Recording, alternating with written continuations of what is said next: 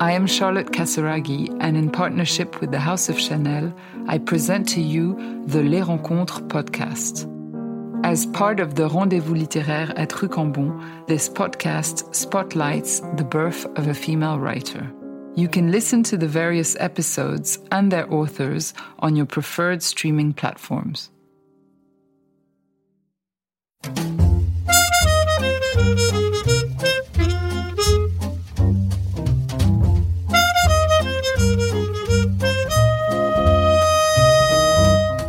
Happy Saturday. It is April 15th, 2023, and you are listening to Morning Meeting. I'm Ashley Baker in New York. And I'm Michael Haney in New York City. We are not going to have any coronary events in the air today, but we are going to talk about Succession. So if you have not seen episode 3, spoilers ahead. Spoilers ahead, but we got a lot in the issue, especially a really good story from Sam Kashner, right, Ashley? Yeah, we do. I mean, talk about prescient. Sam Kashner takes a long and lingering look at Frank E. Campbell, which is, wait for it, a funeral parlor on the Upper East Side on Madison Avenue, in fact. And it is a funeral parlor that also is going to be in the news because, once again, if you have not seen Succession, stop listening now. Frank E. Campbell ends up being the funeral home where Logan Roy is taken after he perishes famously in the latest episode of Succession. So we've got the whole story on that place, which, trust me, you might think you don't want to know about, but you do. Yeah, when a man like Logan Roy dies, Ashley, where will his funeral be? It's a good bet it will be at the funeral home to the stars and masters of the universe, Frank E. Campbell. Our writer, Sam Kashner, has the riveting history of this place, which has been the last stop for just about everyone from Jackie Onassis to Biggie Smalls. It's loaded with details, of which my favorite might be what went into pulling off the wake they held for Judy Garland in 1969. It's a great, great story, and think of it as something to get you ready for episode 4. Meanwhile, we have a great show for you here today. Alessandra Stanley, our co-editor, will be here to tell us how a Sean Connery line from the 1987 movie The Untouchables might hold the key to how we make Putin pay for his behavior. Then, if you're wondering where to go this summer, Christine Mulkey has an idea that sounds like heaven to us.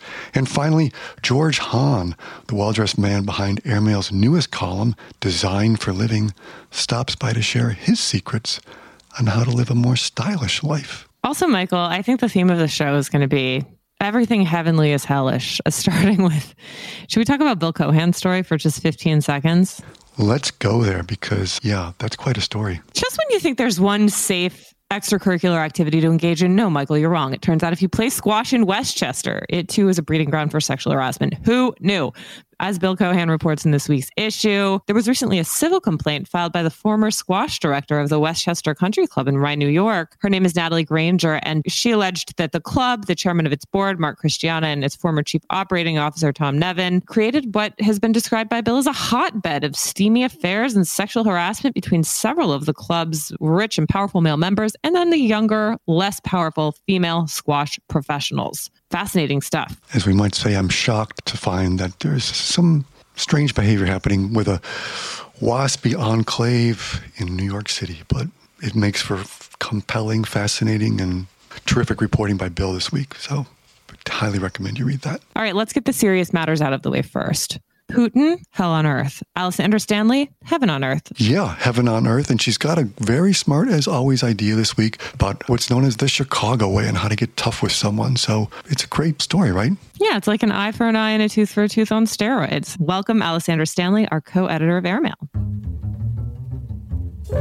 All right, well, Putin's a tricky fellow, and nobody really knows how to deal with him except the co-editor of Airmail, Alessandra Stanley, who has come up with a solution to one of the great problems of the world. Well, this is a desperation measure, but I just think you can't treat Putin like an ordinary person. You have to make him hurt, so to speak, and that's why we call it the Chicago way from the movie. Which movie? Sorry, The Untouchables. Sean Connery puts one of yours in the hospital, you put one of his in the morgue. And with Putin, you have to hurt him. You have to take somebody that he really cares about or that matters to him. Because otherwise this will go on forever. I mean, poor Paul Whelan has been a captive there for over 4 years. And I mean, Evan Gershkovich it's just unthinkable that he should be in prison. So I think you have to really be tough. What are you prepared to do, as Sean Connery said?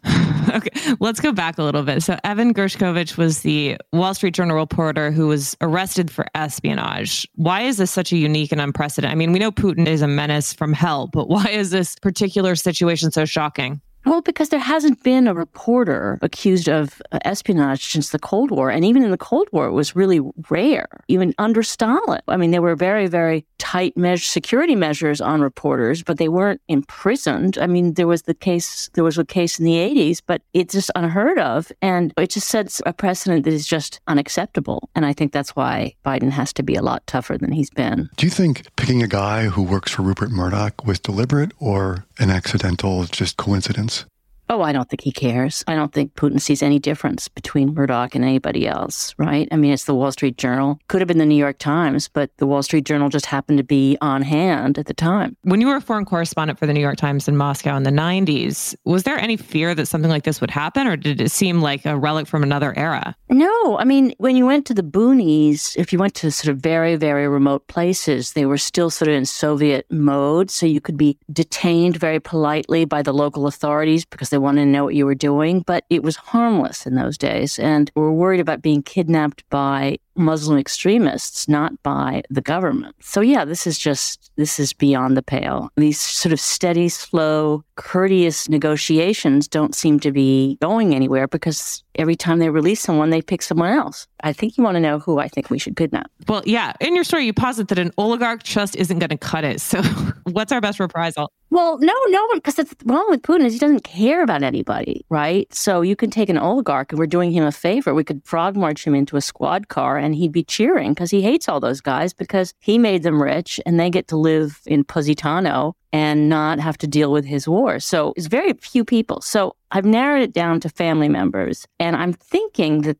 the best one would be a woman called Alina Kabayeva, who is a twofer. She's an Olympic gymnast, rhythmic gymnast, one of the most famous athletes in Russia, and she's apparently Putin's mistress and the mother of 4 of his children. Now, if we could take her into custody, I think that then we would get his attention. Putin, by the way, having an affair with her makes it all the more plausible. And isn't she in Geneva or something? Where is she right now? She's somewhere in Switzerland, but that's what we have intelligence for, is to find her and track her down. I have no sympathy. There's no innocent bystanders anymore. If you can take a Wall Street Journal reporter, I say go for it. Go for the gymnast. I mean, this is a bit facetious, obviously, but in the good old days of the Cold War, people did kidnap each other all the time. We just probably need some advice from the Israelis. Alessandra, has a situation like this ever happened before? Glad you asked. In the 80s, when there was the sort of kidnapping hostage crisis in Lebanon, 3 Russian diplomats were kidnapped. And the story is that what happened was that the Russians responded by kidnapping a close relative of the leading Muslim imam, castrating him, sending the parts back to the imam, and then shooting him on video. And nobody can confirm this story. The Russians have never confirmed it. But on the other hand, no other Russians were kidnapped. And dozens of Western diplomats and journalists and stuff were kidnapped in that period, in those 10 years. So the Russians know this game, and it's perhaps time to give them a taste of their own medicine. All right. Now, as the Biden administration mulls this over, we still have the matter of Evan Gershkovich, who is imprisoned in Russia. What do you think his situation looks like right now? And does he have any hope of coming home? He has hope, but not right away. And who knows what kind of trades they're going to extract. If the war gets worse, the Russians are going to be less and less inclined to do us any favors, and they can hold him as a pawn for as long as they like. And everybody's helpless to do anything about it. That's why I believe that you have to take extreme measures. I know it sounds like Tom Clancy, but I'm just sick of it. While we have you, I was just thinking, the last time you were on, we were talking about Macron's problems on the home front, and he seems to have, speaking of the war and diplomacy, had a busy week. What's your take on his situation this week after going to China and his roles for... Well, I think when you're in trouble in France, you go de Gaulle, full de Gaulle. And de Gaulle was still revered in France by almost everybody, was always convinced that France was a superpower of its own and shouldn't be subservient to anybody. And so he's had so much trouble at home that the one thing he can do is strike an allegiance, however fragile and superficial, with the Chinese, just to sort of distract people at home and sort of say we still are a superpower, we're a great power, and the Chinese listen to us. I don't know if it'll help him, but I think it's a de Gaulle move. All right, more to be discussed. Okay, guys. Always a pleasure to be here. Thank you. Thank you. I like the realpolitik of it all. Yes, indeed. It's nice to see somebody getting tough with Putin. Too bad it's nobody in the Biden administration. Anyway, fingers crossed that situation will improve, although I have to say it's not feeling especially optimistic at the moment. But we have more optimistic things in store, courtesy of George Hahn. George Hahn has got a great new column we're debuting this week called Design for Living. And I'm excited about this column. It's sort of like how to live a more well-designed life, a little more stylish life, right? I'm into it. He's a humorist. He's an entertainer. He's a writer. He's a podcaster. He's a longtime New Yorker. And he's an impresario of the Upper West Side. Welcome, George. Good to be here. Thank you, Ashley. And hello, Michael. Okay. Ciao. George, you have a great column for us in this week's issue, and it's called Rule of Three. First of all, what is the Rule of Three? Well, the Rule of Three was actually born from my thinking and also Nathan's, the editor, Nathan King, and the idea of being, what are three things we can sort of expand about in terms of men's wear, men's lifestyle, being better men? It's a lot. One of the things you get to this week is the thrill of the hunt for looking for a piece of clothing that you may have been inspired by. In this case, a herringbone jacket that Robert Redford wears in 3 Days of the Condor, and how you track that down. Can you just tell us about that? Oh, yeah. I had long wanted a tweed. I wanted a Harris tweed, really. And Harris tweeds aren't cheap, as anybody who's ever shopped for one knows. And for those who don't know, a Harris tweed is from Scotland. It's a beautiful weave of tweed and really kind of a gold standard, if you will. Anyway, I love costume in movies, particularly glamorous men's costume. And I thought, not just me, thought Robert Redford looked iconic in that movie. And one of his looks is a tweed, herringbone tweed jacket, blazer, whatever, with jeans. They were bootcut in the movie, not my flavor, and a scarf. And it just looked so very effortless. This was a guy who was a literary person, his character. I wanted that jacket. I wanted something like it. So I searched for it on eBay, and that was the place to find it. It's good to hear that, because a lot of people think, I'm going to buy something on eBay. It's going to be sketchy and smelly and full of moth holes. People asked me before, like, can you really? Yeah, you can buy fantastic stuff on eBay that comes out of people's wardrobes, and it's better than new, right? It never occurred to me until I saw someone post about it years ago. I don't even remember who, on Twitter. And I thought, on eBay, clothing? Really? And then I looked and was kind of blown away at some of the options. And I talk about it in the piece, the idea of finding it. I had, in this case, something very specific in mind. I wasn't just browsing, and I put in my search words. They were probably Harris tweed, herringbone, jacket, 38 regular, and that's what eventually came up. Glorious. And you got to tailor the hell out of it. A jacket, in this case. With a jacket, the one mandate off the peg is that it must fit in the shoulders. That's very hard to fix, even for the most gifted of tailors. But if it fits in the shoulders, pretty much everything else can be tweaked to really make it your own. Now, George, you also sound off on the morning ritual of coffee. As you write in the story, you like your coffee dark, rich, and bitchy. Talk us through this process. That is not you, George. You're delightful, sweet, and fun. But tell us about your morning coffee ritual and why you are so loyal to this, because Michael and I have opinions as well. We're really going to get into it here. Good. I love it. I can't start a day without it. Don't ask me to try and function without it.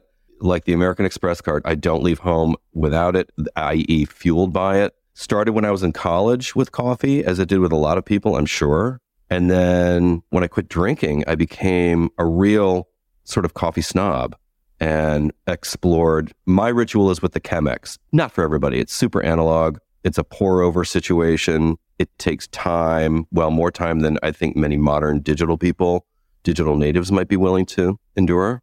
And I like a dark roast. I like those shiny beans. I don't know if it has anything to do with what makes a better roast or whatever, but typically in my experience, when the beans are of those dark, shiny variety, as you said, Ashley, or as I wrote, dark, rich, and bitchy, yeah, that's my jam. You like a highly shellacked bean. I do. That's a great word for it. But point being, I, as I said, cannot leave the house unless I'm heavily fueled by it. I like hearing it because I don't understand people who can... I make my morning coffee at home with a Mocha Master. Those are great. Those are great. But I don't understand people who can wake up, take a shower, get dressed, and then get on the subway, and then as they get to the office, then they buy their coffee. You've been up for an hour and a half, 2 hours. I don't know how you can do that. No, or without it. George, one of the great things you have is in your rule of three, you make recommendations at the end of every column. And this week you speak about the films of, for instance, watching some great French films by the director of one of which is B. Melville, which I love because he's got two of my favorite movies, Le Samurai and Bob Le Flambeur. Gun to the head. You got to pick one of those. Which one do you go for? One of those two, or which one of his? My top of the list for his would be Le Samurai. I would be with you. You and I would be at that screening together. My number two, or the competition, is Le Cercle Rouge, the Red Circle. I recommended that last year on the show during lockdown. It's so good. And I can't remember how I got into the films of Jean-Pierre Melville, but I love these. The men are brooding, not terribly complicated, not a ton of dialogue. The femme fatales, the women. Well, there's generally not a lot of dialogue in any of them. Well, yeah, you look at Le Samurai, there's like no dialogue in it. Barely. I mean, he makes John Wick look really talky. Yeah, the bird gets more dialogue. Right. The bird and the cigarettes. It does make me want to smoke, although I've quit for a while now. And Melville, I think, also I think he funded his own movies too. I think he was fueled by his own financing and studio and whatnot, which also impresses me. Okay, George, before we let you go, we have to gossip a little bit. You write in your fantastic column about your views on some of the more self-serious members of the men's fashion community, which, as a fashion industry survivor myself, I absolutely love this because it's true. I mean, this universe that you are certainly a part of, but probably the most fun part, as far as Michael and I are concerned, these guys take themselves so seriously. They buy watches and cars and clothing, like, as you say, quote, like it's a blood sport with all of the flaunting and none of the joy. Has this been bothering you for a while now, or did you get set off by going to a bad dinner and having a deadly seatmate? I think I was tuned into that from the beginning when this stuff came onto my radar in the digital sense, when blogs were a thing and then Instagram and the menswear hashtag became a thing. These guys were so serious, and it's like, this stuff is fun.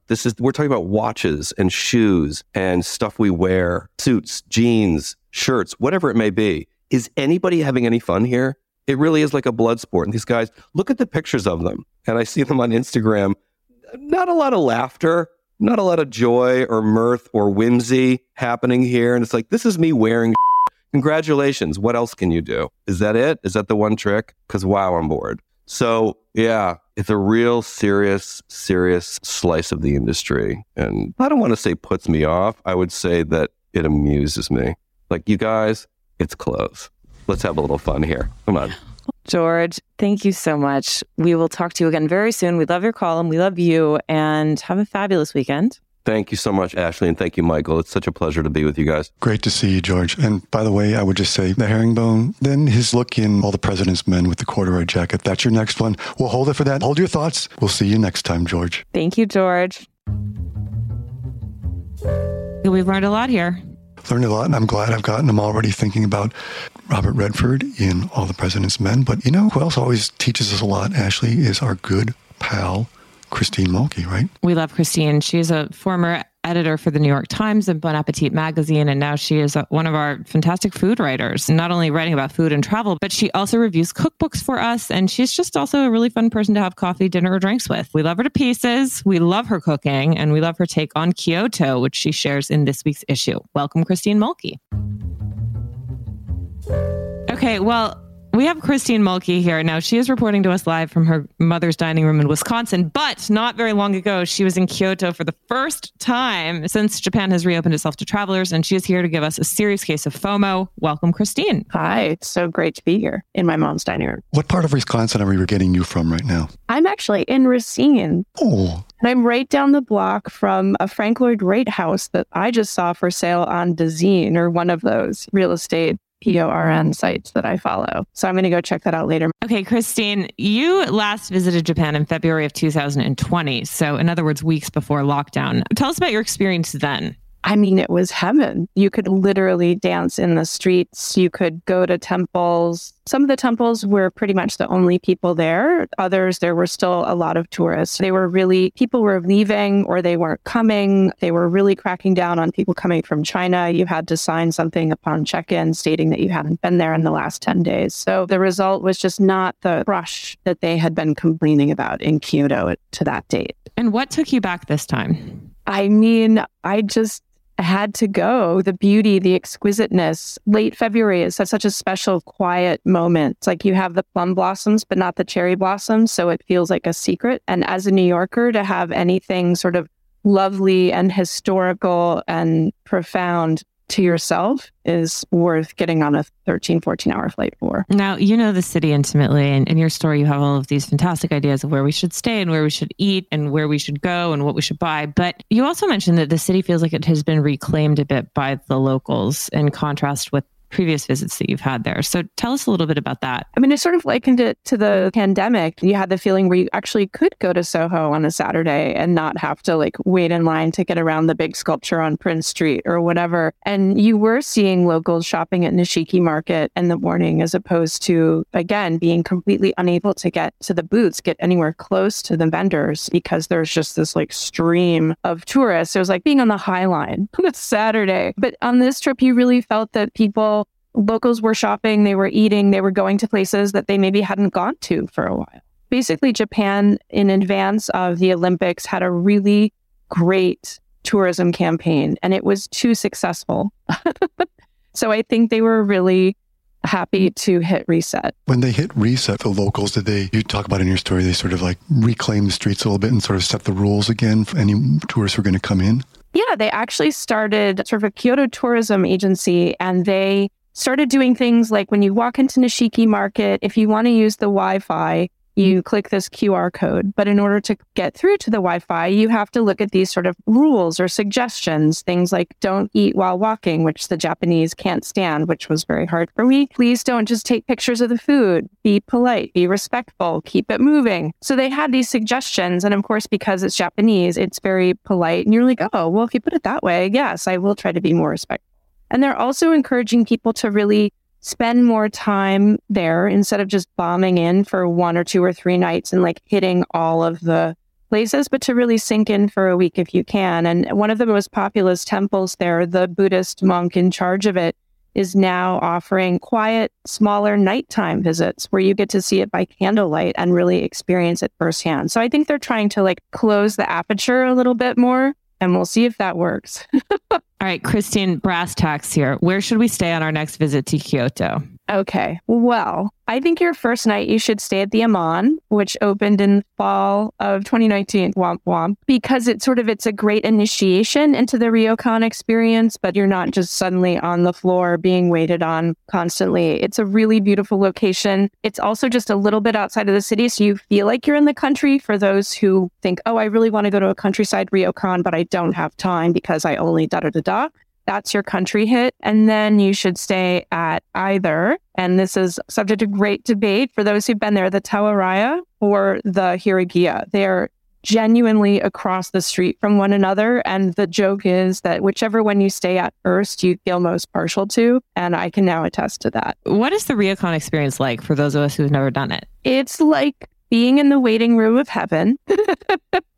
You take off your shoes, you put on the robe, you have an attendant, you have a room attendant who brings you tea, who sets up your breakfast in the morning. You're sleeping on this tatami mat. So it's extremely intimate and it's extremely exquisite. Every detail has been thought through for hundreds of years. I mean, just eating Japanese breakfast every morning is a reason to go to Japan. At the Hiragiya, which has been in operation for over 150 years, some of those plates and dishes and lacquer bowls have been there since then. So it really is, it doesn't feel like eating inside a museum. It's like a living museum. On that subject of heaven and eating, is there a restaurant that you still haven't gotten out of your mind, or 2 that you would choose for us? Well, it was really tricky, I have to say, on this trip. As I say in the story, Japan is just like, it is on. Everything is booked. So unless you're really booking 6 to 8 weeks ahead, or you have a local who can book for you, you do kind of have to catch as catch can. I had a really incredible meal. I was finally able to bully my way into Monk, which only has 14 seats. And it's sort of playing on the tasting menu with local ingredients, but it culminates in a pizza, a really exquisite pizza. And the pizza that I had, you get half a pizza at the end of the meal. And I was with someone who doesn't eat gluten. So good for me. That means I get a whole pizza, right? So half of it was this fresh nori pesto, which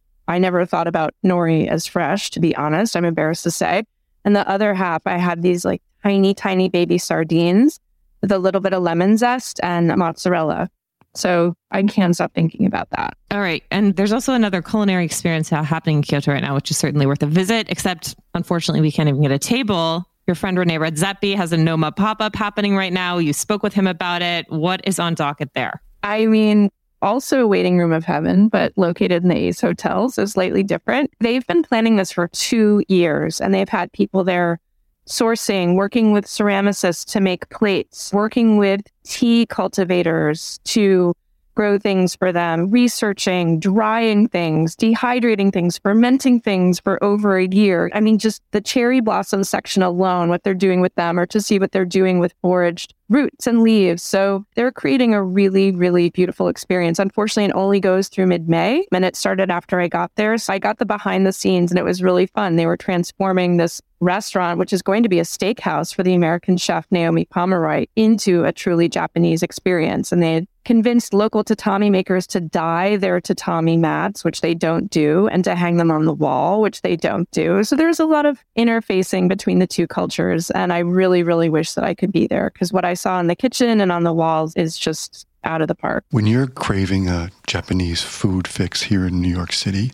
is there a place that you seek out that sort of like feels that nothing compares and nothing can replace Kyoto, but like when you want that taste of it, where would you go?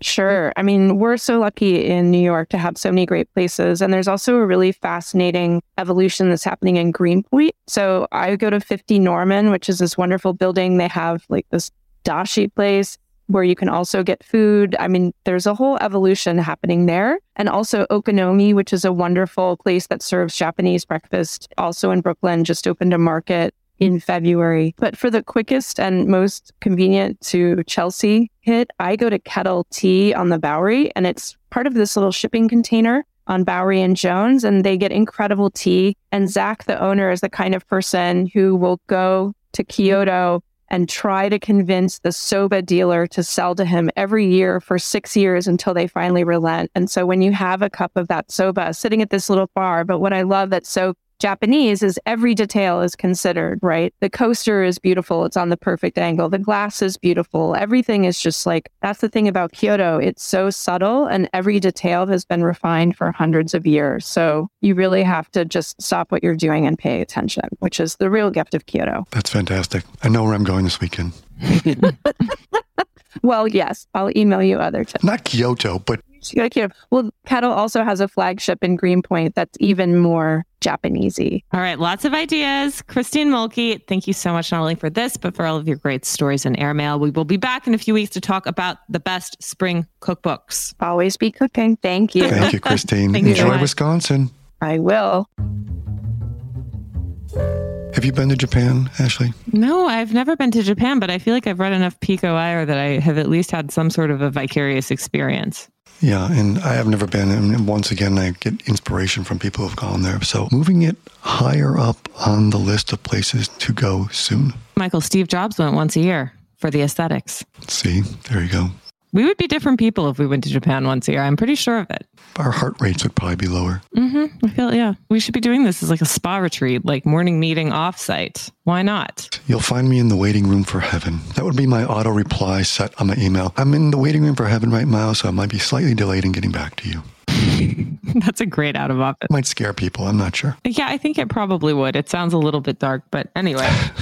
All right, Michael, it's the weekend. It is spring. We're tempted to just stop listening right now and get outside, but we do have a couple of things to discuss. First up, Succession. Yeah. Just when I thought Succession was going to be kind of a ho-hum season with a lot of hateful characters, something interesting happened, and now I'm hooked again. Yeah, boy, that episode, the episode, right?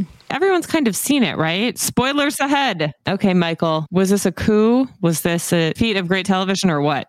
Yeah, all I'll say is, to spare spoilers, we'll be kind to our listeners, but all I'll say is maybe we should have seen it coming. There's a terrific moment early in the previous episode where Logan and his body man slip out of his birthday party, and there they are sitting in a diner on the Upper East Side, and Logan just says, "You're my best pal." And then, do you think there's anything after all this? Which is, just think, boy, looking back, that's just a guy who's preparing, knows maybe something is coming down the road. So when I replayed that moment in my mind, but I think, where does it go from here? I think my hunch is maybe Kendall's going to go off the rails again and headed for some sort of problems. But I keep thinking about his line from an earlier episode where he says to Logan, "I'll be broken when you die." But boy, if I can't imagine the tune in for episode 4 won't be sky high based on what happened this week. Much to discuss. Much to discuss. All right, Michael. Okay, Succession aside, do you have anything at all you could recommend to us? Well, one thing, this is not Succession-esque, but I've been watching, I'd love to know what listeners think of this, because the newest incarnation of Great Expectations, the Dickens masterpiece, which is now on Hulu. Have you seen it, Ashley? No, I have not. Okay. The highlight of this incarnation, it comes to us from the creator of Peaky Blinders. So it's got a whole different art direction. It's shot a lot through, a lot of blue light on this thing. The highlight for me is the casting of Olivia Colman as Miss Havisham.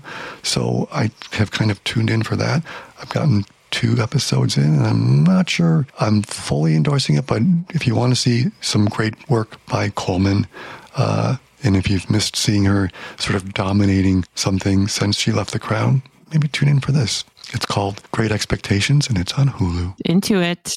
And you, my dear? Well, we have another season of The Other Two coming up on HBO on May 4th. Have you seen this show? I have not, but I keep hearing wonderful things about it. It's very funny. Now is the moment to watch the first 2 seasons because, as I mentioned, May 4th, the 3rd season is going to be premiering on HBO Max. But it's a comedy. It was created by Chris Kelly and Sarah Schneider, and it follows these 2 millennial siblings who are trying to forge their own way in the world as their 13-year-old brother shoots to overnight fame courtesy of the internet.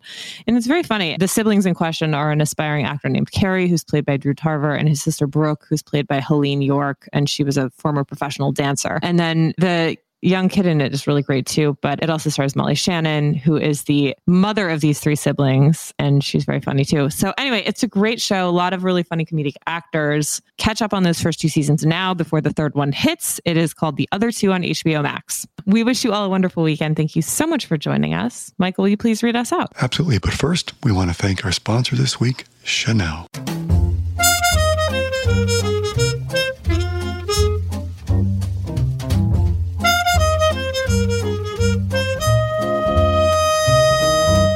Morning Meeting is produced by Airplay Productions and edited by Jesse Cannon.